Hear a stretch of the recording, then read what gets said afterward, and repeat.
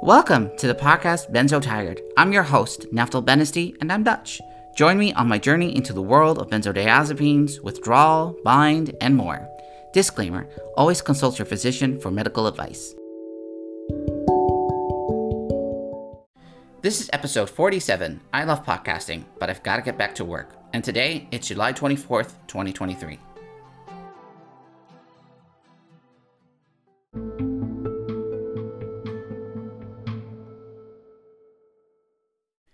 Episode 40 was the last personal episode that I made, and a lot has happened ever since then, and a lot has changed. First, an announcement is that I'm no longer scheduling the podcast series, so there will be an episode whenever. At episode 40, I was having an existential crisis because I was getting better, and I was like, okay, if I get better, maybe I should go back to work to make money. And I was like, okay, but I really do love podcasting and I do love advocating for the cause. And I researched if I could possibly monetize the podcast series. That did not pan out, unfortunately. So I was like, oh, I love podcasting, but I got to go back to work. I love podcasting, but I got to go back to work. So that was a big thing for me at episode 40. I'm going to start off with the whole symptoms thing and the B.I.N.D thing. So let's start with sleep. That has improved. Overall, that has improved. I think on average, I would be getting about 6.5 hours on average. So a lot better than what it used to be. It's still broken. I still have extremely vivid dreams every night, almost every night. So that is a thing. But it's just so different from that perpetual exhaustion and barely no sleep and blah, blah, blah, and like not able to think. That has passed. So I'm happy and I hope that it stays that way. Obviously, I was hoping it would get even better and better. Possibly, probably it will. So the sleep thing is still my main thing. If I have a rough night, which I sometimes still have, it does affect my whole day. Like, sleep is number one, people. Like, we all fucking need it. And for me, for some reason, if I sleep very poorly, it just exacerbates my symptoms. No sleep, no bueno. There was an incident in July 2023 where I forgot to dose. Most likely, I forgot to dose. It was such a story. Let's see. I was doubting if I took my dose. Went to bed. I was like, oh, did I take my dose? Oh, I can't remember. Well, from past experiences, it was like, okay, if I didn't take the dose, I won't sleep. So I'll find out soon enough. But I did sleep, and I had like a really rough night. I was like, ugh, the day after. And I was like, let me check my pill boxes. And I kind of messed up there because I became casual with filling the pill boxes. And coincidentally, that was the day that I was supposed to fill my pill boxes. So all of the pill boxes were empty, so I couldn't check. And I was like, what do I do? I don't know. I honestly don't know. Well, I'm not really sick, so probably maybe I took it. I mean, there's two things that you can do. Take the dose anyways, or just not take it. There's, two choices with two outcomes. I mean, it's super shitty to even remotely possibly forget the dose. That is like, that is not an ideal situation. So first of all, I learned from that, like, I have to be vigilant with filling these pill boxes and making sure that I don't fuck up. Because, it could have dire consequences. But I remember, because it's been a while, I have to really dig deep in my memory here. I think it was the day after that I became super symptomatic. I almost stopped sleeping altogether, like 1 hour. And I was like, oh gosh, I really think I missed the dose. I really think I missed the dose. And all of my symptoms came back. Everything that was gone, like heart palpitations have been gone for so long now, like hallelujah. Extreme tinnitus, like an explosion of tinnitus. It all came back, and I was like, oh gosh, I think I forgot the dose. What do I do? And then, so this is a kind of like one, I can't remember that this ever happened during my taper. So just imagine I took the dose the night before at 11 or something. And then I go to bed, wake up at 1 or something. I'm like, oh gosh, I forgot the dose. I think I have to take the dose anyway. So I did. So I kind of took 2 dosages, very short, after each other. And I was getting a little bit high. I was like, oh, I feel a bit high. Not necessarily in a good way, but I feel sedated. That's the word. In hindsight, I think I did the best thing. to take the dose anyways. It took me a couple of days to kind of recover from that, as you will. So yeah, that is something that happened, and I just wanted to share. Now, the work, income, disability stuff, that is the biggest theme that happened, I suppose. The Dutch social system, security system is very difficult, complicated to explain. I can tell you for sure that it's fucked up because the UN actually slapped the Netherlands on the wrist in 2011 that this system is no bueno, is not good. It's really, it doesn't make any sense. It's unfair, and people are suffering in my country because of this broken system. I guess every country has their own kind of broken system, I suppose. Where do I even start with this? Because it's so complicated. Okay, I will tell you this. I lost my job in 2020 because of a reorganization that led me into unemployment. Then I kind of realized along the way that something was wrong. I didn't even know about the benzos yet, but I did know that something was off. And I was like, I don't think I'm, I had my first psychosis going from a benzo to a Z drug, going back to the benzo. Something is wrong. Maybe I should not be looking for a job whilst having a psychosis and stuff. I was like, okay, something needs to change. I need to go find help. So I called in sick within the system of the unemployment. That lasts for 2 years, and then they're supposed to assess you and see if you're disabled or whatever. They are super understaffed at my government. So instead of what protocol kind of dictates is that someone is supposed to have seen me and assessed me and whatever. I don't know exactly how that would go. But I was amidst withdrawal. I was sick as fuck. I was so sick. So sick. And I remember, I think it was February 2021 or 2. I can't remember. I was so sick, B.I.N.D, memory loss, blood, dying, trying to survive and all that. I was like, I'm dying. So I couldn't be bothered. All I know, I will tell you this though. So I was getting some money from the government, about 1,100 euros, barely covering my costs. Thank goodness I have a partner. Else I just would have died of starvation.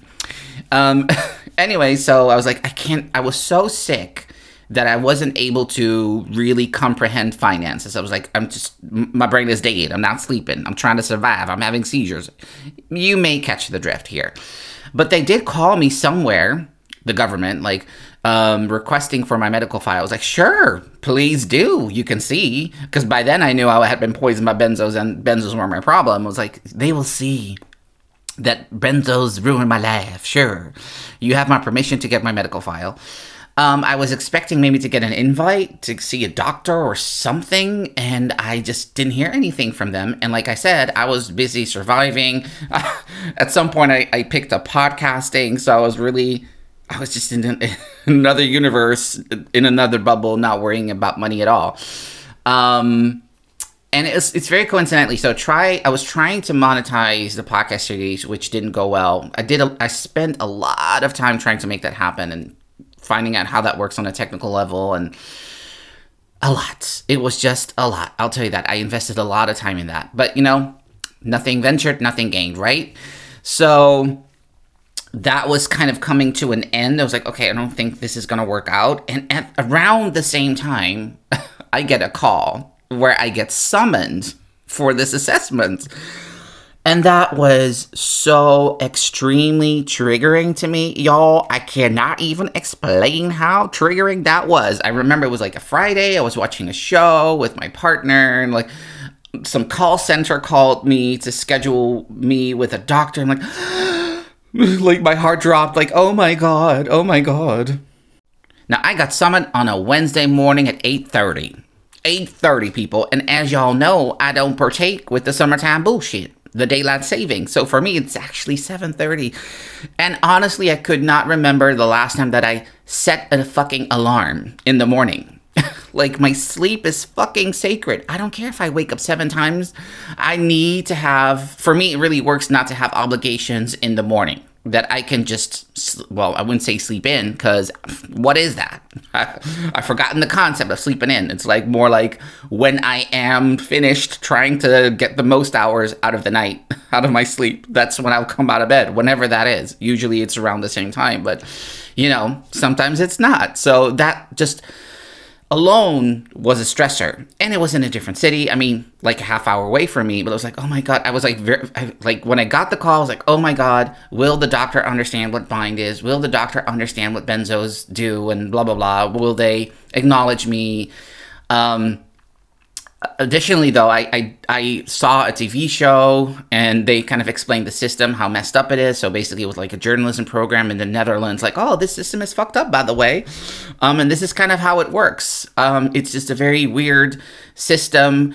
And I was like, okay, so I think I may expect what this doctor is going to check with me. But, you know, I wasn't sure. But 8:30 in the morning, I was like, oh my God. And it was a very intense day because I remember that I woke up for the second time and I was like, it doesn't, you know, I can't go back to sleep for the third time because my alarm will go off in like 20 minutes. So lack of sleep, the stress of getting there, I was super symptomatic that day. And I'm talking super symptomatic, like twitchy, jerks. It was bad. It was really bad. We went with the subway and like all of it was just awful. The lights were too bright. The sounds were too loud. This is like rush hour. People are going to work. It was crowded. I was like, oh my God. It was just, I don't want to think back of it too much because it was just a horrible, horrible experience. Anyways, I get to the doctor in the end, and the doctor was friendly, but kind of like what I suspected was his job isn't really about, oh, are you sick? Did you almost die? No, like his sole job is to check what you are able to do currently. So it's like, can you walk? Can you talk? How long? Can you sit behind a computer? So that is kind of what he had to do. He was friendly. I think he did express some shock, like nonverbal shock when he saw the amounts of benzos that I was on for all those years. But other than that, it was just a strange kind of thing where it was like, okay, I have to check this list. Like, can you walk? Can you talk? I'm like, oh, right. Then he explained to me that was his findings would go to another department. And then the weird system begins where they're going to put in what I can and can't do in a computer. And then theoretically, jobs will come out of that. And then they're going to look at my old salary and that theoretical job that I could possibly do. The loss of income defines the percentage of how, unquote, sick I would be. So one of the things that can come out of that, because I'm still waiting for the results of this, so it's pending, they could say, well, you are 41.6% sick. That's basically, in a nutshell, the very complicated system of the Netherlands. Now, if it's above 35%, what I gathered is I still get this disability that hardly pays bills. If it's below 35%, I'm not going to get any money, period. So that was a very, very stressful event. Now, that insecurity of my income was a giant catalyst. Honestly, like, I can't even convey this to you. I was like, oh my goodness, I may actually need to go back to work despite my B.I.N.D. Maybe I don't feel like I'm ready, or maybe I have limitations because of B.I.N.D. Honestly, I do feel like I have limitations because of B.I.N.D. because I could get waves, you know? Anyways, I was like, oh, I wish I could be a full-time podcaster. I love podcasting. I wish it was a paid job, but it's not. So I was like, okay, work, but I gotta go to work. Like, oh my goodness. So it was a giant catalyst, and work is a difficult thing for me. I love to work. Love to work. I love to do something for society, and I used to be a social worker, as you know. Again, a complicated Dutch thing is with my diploma, which I got under dire circumstances. I got really good grades. But the Dutch system is very much about certain levels of degrees. And if you don't have a certain level, it's very difficult to get a job. That is my situation. It's always been my situation. I really thought like, oh, I got a good degree now. I'm going to get really good jobs. No. I mean, in the end, I did have a job that, how long did I do that for? 14 years. And I was really good at it. Did I like it? Not necessarily, but it was good in terms of salary and stuff. So, and flexible hours. I got to sleep in. What a gift. Anyways, so that is still a problem. It's still very difficult for me to find a job suitable to that degree that I've had or that I have. Obviously, I don't think I could do it. I mean, there are jobs available. I've looked at jobs. I've actually applied to some jobs already, but most jobs available are the ones that are very low pay, which would require me to work 40 hours a week to even remotely get what I'm getting now of the government. So it's complicated. Anyways, that was a reality check to me. Like, oh wow, I've lost so much in benzo withdrawal. I mean, I would have lost that job that I had regardless because of the reorganization. Well, it was like, wow, it just was a reality check. Like, I've been sick for so long. And this happens to a lot of us, I reckon. Like, oh gosh. And at some point, I do have to get back to work. I mean, regardless that I want to be better, that is the thing. That this need for normalcy, I think it's so powerful. Like, I would rather toss my benzo out of the window tonight and, I don't know, just get back to life, get back to normal life. And, but you know, that's not reality. So this is difficult. This is difficult for me. I'm going to be real honest with y'all. Now, like I said, catalyst. So after that happened, it took me about a week or so, and I was like, you know what? This is so unjust. This is super unjust. I was poisoned, almost died. I've had horrible doctors. I've had horrible psychiatrists. This is not cool. So I want to start out with this. I wrote my doctor an email, pretty long email, about 4 pages. My benzo book in a nutshell.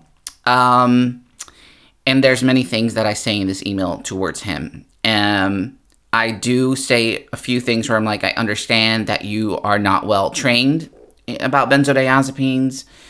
So there were things where it's like, I understand this and I understand that, and I understand that you just wanted to help possibly. But I also blame him for certain things. Like, okay, you should have known to not let me cold turkey a benzo for a Z drug. You should have known this. You should have acted when the pharmacy reached out to you to warn you that I was on high-level benzodiazepines for so long. He didn't act when he got the message. He told me when I was in a psychosis. He never linked my psychosis with the switch of the medication. Anyways, there's a lot of things that I do blame him, but I was like, you know what? You're liable. I was like, you know, I've said it throughout the podcast here and there, where I'm like, you know, that I'm not gonna get into the whole suing thing.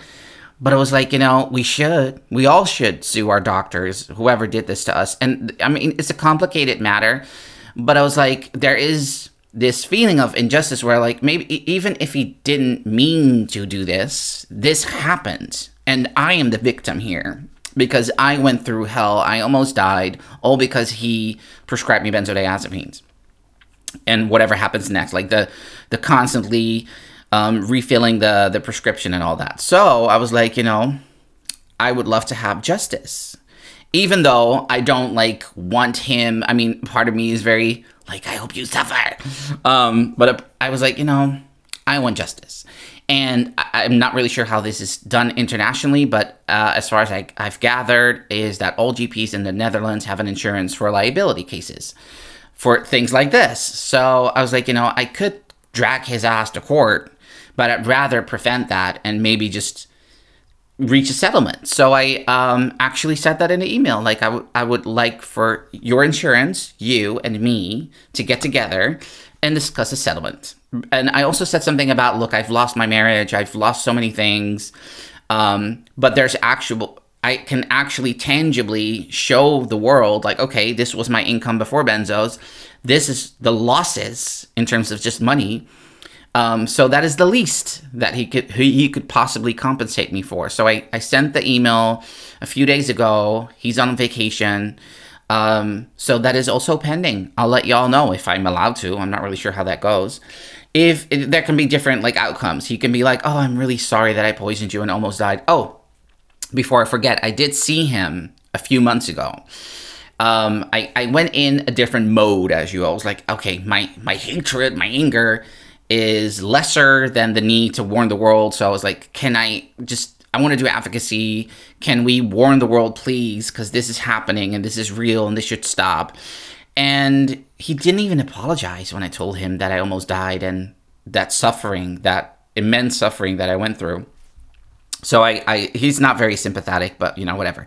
But he did seem to be willing to let me in with his like GP's coworkers, and he was like, oh, maybe you can like give a presentation. I was like, oh, that's cool. So yeah, let's do it. I never heard from him again, so that's not going to happen. So now I'm like, you know what? I lost money. It's partially your fault because there's like different cogs in the system where it went wrong. Like, I'll get to that. But okay, so I send my GP an email, and I'm trying to get compensated financially for whatever happened. Now, if he's like, you stupid cunt, I'm not going to pay you shit. I'll see you in court. Maybe I'll go there. But that will probably use all my savings. So I would really have to contemplate if I would be willing to do that, because it is a risk. When I had sent that email a few days later, I'm thinking like, wait, remember that addiction facility that I went to? And this stupid addiction, unquote, specialist, whatever, told me that I could switch to Ativan, lorazepam. And I was like a week later, I'm so confused, so sick. I'm like, this is not working. Just give me the diazepam, the Valium. The instant switch over. Then I cold turkey, and he actually said, good for you, the cold turkey stuff. But what I really blame my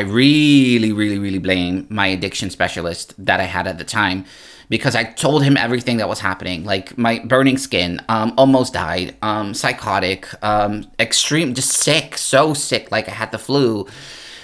All of the symptoms that we can have in acute withdrawal, I told him, and he basically told me, oh, you got to push through, blah, blah, blah. That's not listening. I told him I was the sickest that I could ever be, and he did not help me at all. So I do blame him too. Like the almost dying part, that's on him. That's on him. Really, it is on him. So it's like, you know what? I'm going to try to get compensation there too. Now I have to send these folks a letter. Already wrote the letter. I just got to print it out somewhere. I don't have a printer. So my partner's printing it at work soon. And then I'll send it and see if I can get compensation without going to, court. So it's interesting in terms of the legal stuff, in my opinion, because we have my GP who wasn't supposed to prescribe me benzodiazepines, well, just at all, because I never responded well to any of them. So that should have been a sign, in my opinion, first. The second thing with my GP is just, for years and years and years, just prescribing such high amounts of benzodiazepine is evil. No checkup, nothing. I think it's super negligible, but whatever. And then switching me to a Z drug, I get psychotic. Anyways, a lot happened. It started with him. But then, I go into an addiction facility, outpatient, as you will. But still there too. Those people actually almost murdered me. I just think it's manslaughter. It's murder. I don't have the words for this. I would have died if I really would have listened to those instructions. And I think one of my arguments in the letter is also, and I think this is true, is because of the bad advice that I was given there, my healing will most likely be taking longer. So I'm holding them accountable too. So that is the second thing. So I'm trying to get compensation from my GP. I'm trying to get compensation from this addiction facility that massively fucked up. Obviously, I don't know what the outcome is going to be. Then the third party, in my opinion, that is guilty as charged, is my government, because I think it's a constitutional law that they're supposed to protect you and stuff. I'm not really sure. I'm not a lawyer. But I feel like, they should have put more stuff in the insert pamphlet, like don't use it longer than so-and-so. And gradual could be years. There is really a lack of information in the insert pamphlets, and I put that on the government. So possibly, but suing the government is like suing the monster. It's like, gosh. So that is very unlikely, but still. So I'm really looking for ways to get compensated for all the damages that I tangibly, financially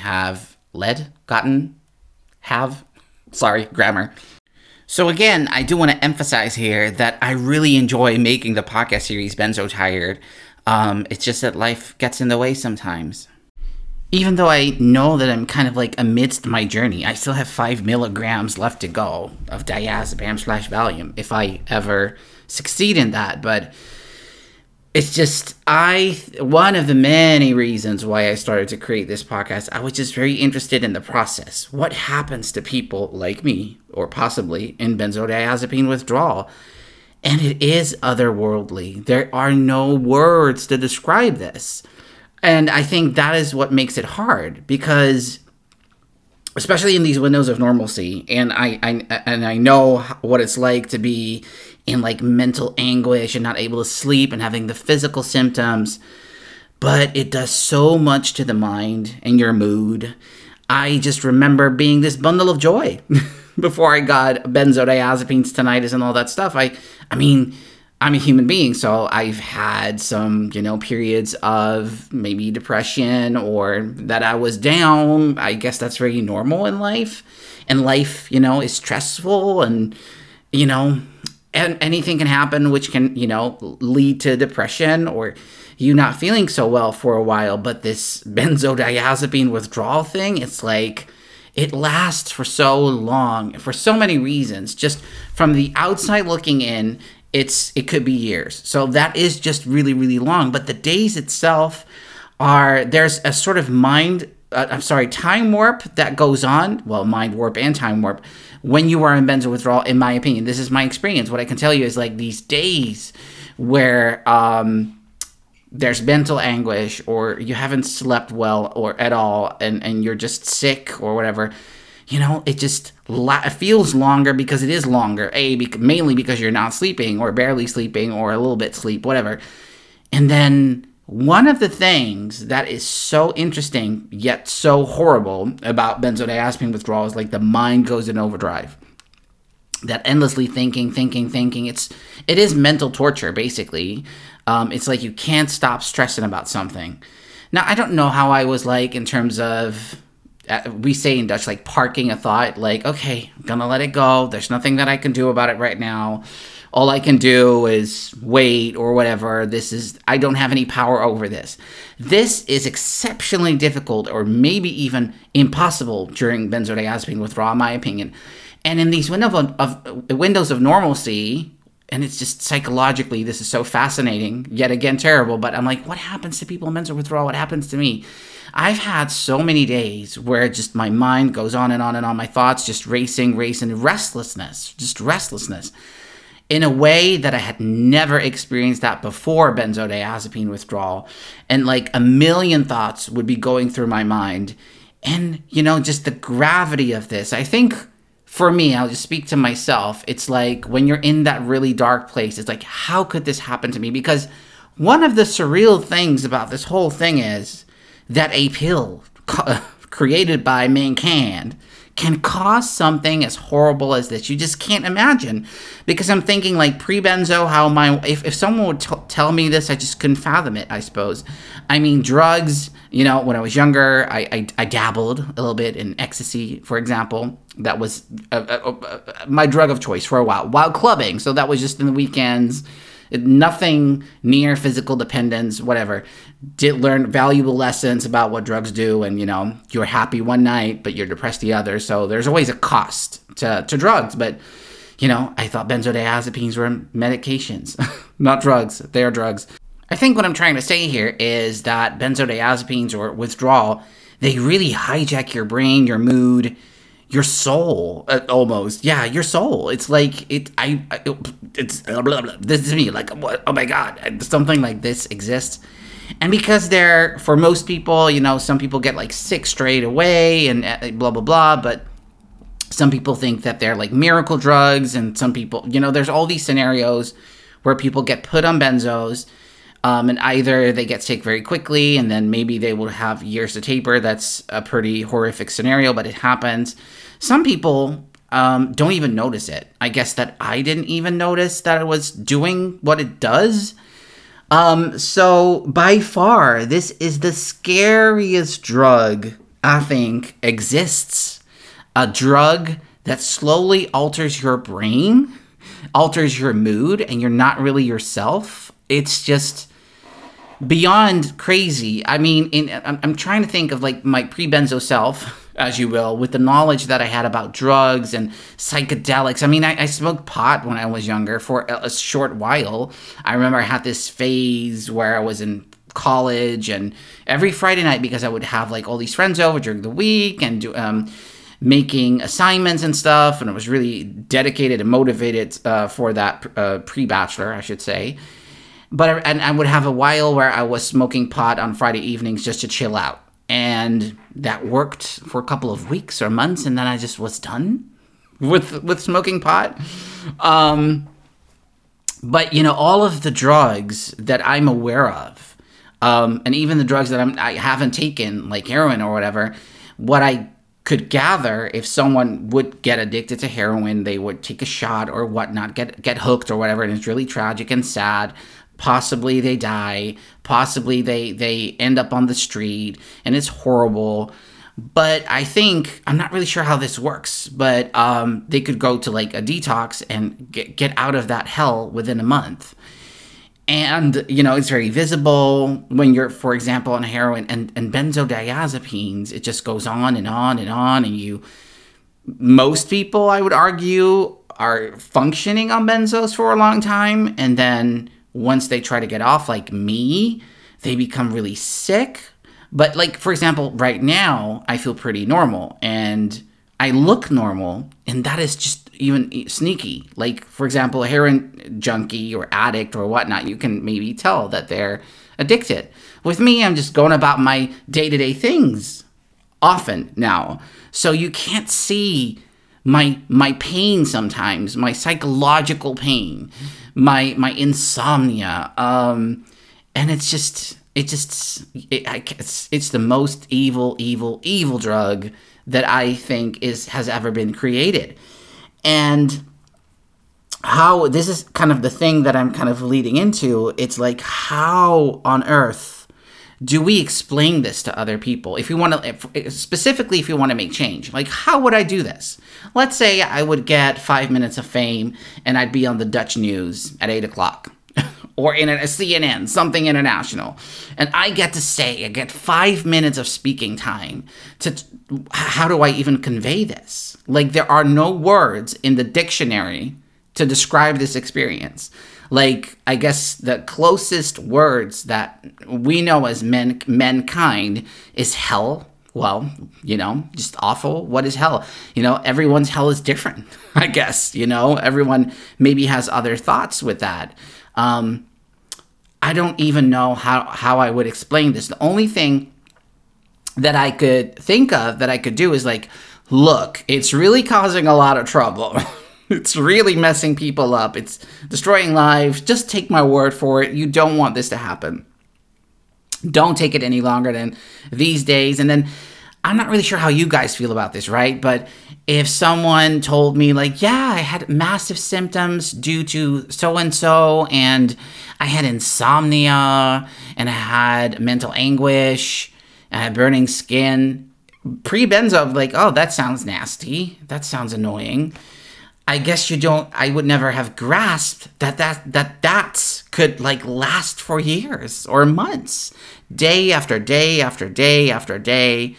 I guess the time frame of the suffering is just so long, or could be so long, that I'm like, somehow I would try to emphasize that, like really say like, hey guys, if you take this, some people get so deathly ill that they suffer for years. And then I would specifically say, just imagine not being able to sleep. Just imagine having very, very dark thoughts day after day after day after day after day, month after month after month, year after year. I mean, it's just crazy. It's just really crazy. So that is something, I guess I'm currently struggling with that as well. You know, me getting normal, hopefully it'll stay that way. How would I even convey what has happened to me when I get back into unquote normal world and get a job? Like, where have you been? Why is there a gap in your resume? Would I just say I was sick? I was sick? Like, how would I even say this? And would other people believe me if I said I almost died? There is a pill that you can get from your doctor. And you can get deathly ill. You can get a heart attack, get grand mal seizures, and die. Or you wish you died. Something like that. How? It is just so fucking surreal. And I guess that's the most mind-blowing mind blowing to me. And I just wanted to share this, like this whole process. And I carefully am saying that I used to be normal before benzodiazepines. For me, I think I'm kind of like a fascinating case because I did get polydrugged in my kind of early taper, but before that, and I wasn't on these other psych meds for very long, but before that, just the benzos. And if just benzos are doing this or are capable of doing this, my goodness, my Lord, it is just the craziest thing that I have ever experienced. And I've seen, there's no movie that I've seen, no book that I've read, well, except for the benzo books, I suppose, but nothing is like this. Like, I never knew of this existence, and that is freaking scary. Freaking scary. I don't know the verb for this, unconveyable, not explainable to other people that haven't been through this, because my partner has seen me at my worst. He's seen me having seizures. He's seen me begging him to kill me, basically. There were extremely dark times. But that's just something that another person can see. You can see that they're suffering. You can see that there's agony, but you cannot feel what that person is feeling. And it's just freaking terrible. So now that I'm hopefully continuing to be normal, I'm like, wow, that is just crazy. This is such a crime. It's such a crime. And that doctors, oh gosh, sometimes I wish bad things to doctors, but I think I would want to have them have the benzo withdrawal acute kind of experience for about a week. And I think that would really change their prescribing ways.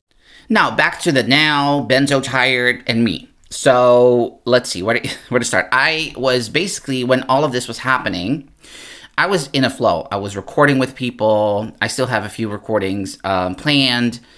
But I was overwhelmed because I'm like, oh gosh, I may actually have to get back to work. All of these stressors are happening. My income is insecure. What do I even do now in terms of the podcast series? And I thought long and hard about it. So first of all, I canceled a lot of the recordings that I had scheduled because I was like, I need a break. Whatever happens now, I need a break because a lot of stuff is happening. I think for me, the schedule thing became a problem because, in my opinion, podcasting is a job. I made it a job because it is very time consuming. I love to do it. Again, I do love podcasting, but I'm just in a different phase in my life right now because when I started podcasting, which was basically me sitting sick at a dining table in the winter of October 2022, like just talking and really sharing the journey that I was in at the time. Like, oh, I'm in benzo withdrawal. Oh, it was a different setting. I'm getting better now, and I think it's also just more healthy to do stuff besides benzos, I did do some work outside of benzo tired for the cause. I did some advocacy, long stories. I won't get into that right now. But I was like, the scheduling thing is really, it's like a job because I try to like produce episodes every week. It's just not working for me now. It's just not working for me now. It would have worked if this would be a paid job, which it isn't. But I still love to do it. So it was like, again, very conflicted in how to do it. So I really had to dive deep into how do I make benzo tired work in this phase of my life? Because there's the work thing, there's the income thing, there's the benzo thing, but there's also the me thing. And the me thing is what I'm trying to say here is getting better. I want to hang out with friends again. I want to work out, and I want to spend time with my partner. And every minute that I'm working on benzo tired, like now, is a minute that I'm not spending with my partner. It's a minute that I'm not working out.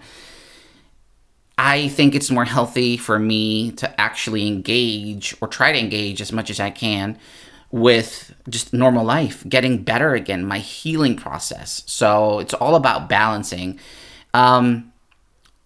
Again, a little bit back to the conflict is I love it so much, and I wish this could be a paid job because it's fulfillment, and I've learned so much from the guests that I have had on. I've learned a lot from the research that I've done for Benzo Tired. I guess for me, after like very long thinking, it was like the only way that this works for me if there's the element of freedom into this, which basically means making a podcast whenever. So it could be a while before you hear from me in the sense of a personal episode. This is life. This is life. And I think I've listened to different benzo kind of podcasts, and I think mine is kind of unique in the sense that I'm amidst withdrawal, amidst B.I.N.D, which makes it very relatable on one hand, but I'm not exempted from waves. So this is something else that I want to say about my whole symptoms and B.I.N.D stuff is that I think I've had a wave. And the catalyst was that me being summoned by the government was like, that really messed me up. It really messed me up. So that can happen. So I remember when this was happening, I was like, oh my gosh, and I have a recording scheduled. That is the con of doing a benzodiazepine related podcast whilst in withdrawal, whilst you can have waves, because it's just almost impossible to commit to things. I mean, I think I've done pretty well so far. I was able to do the scheduled thing and produce episodes. I'm just in a different phase. And I hope y'all can understand. Having said that, now that I'm kind of reclaiming the freedom in terms of the podcast, I will be back. I just don't know when. Like I said, I have a few episodes scheduled. What I want to say for now is I'm very grateful that y'all are listening and that you listen to me. And I just hope that you're all well. It does get better. It just takes a lot of time, unfortunately. But it does get better on the other side. I'm not completely on the other side yet because I'm still on the benzo. Oh, right. I'm still not planning on cutting my dose. There's just too much going on right now. And, I had these two experiences not too long ago where I try to cut and I just get so deathly physically ill that I just don't feel that I'm ready to do that. Maybe I'll never be ready. I just don't know. I also know is that I get to live to tell about it. So stay tuned, as you will. And I really wish you all the best. And I hope you're okay because I do think about all of you, the whole thing, the whole community a lot. And I really try to pitch in where I can. This is my way of doing it. Be well and be safe.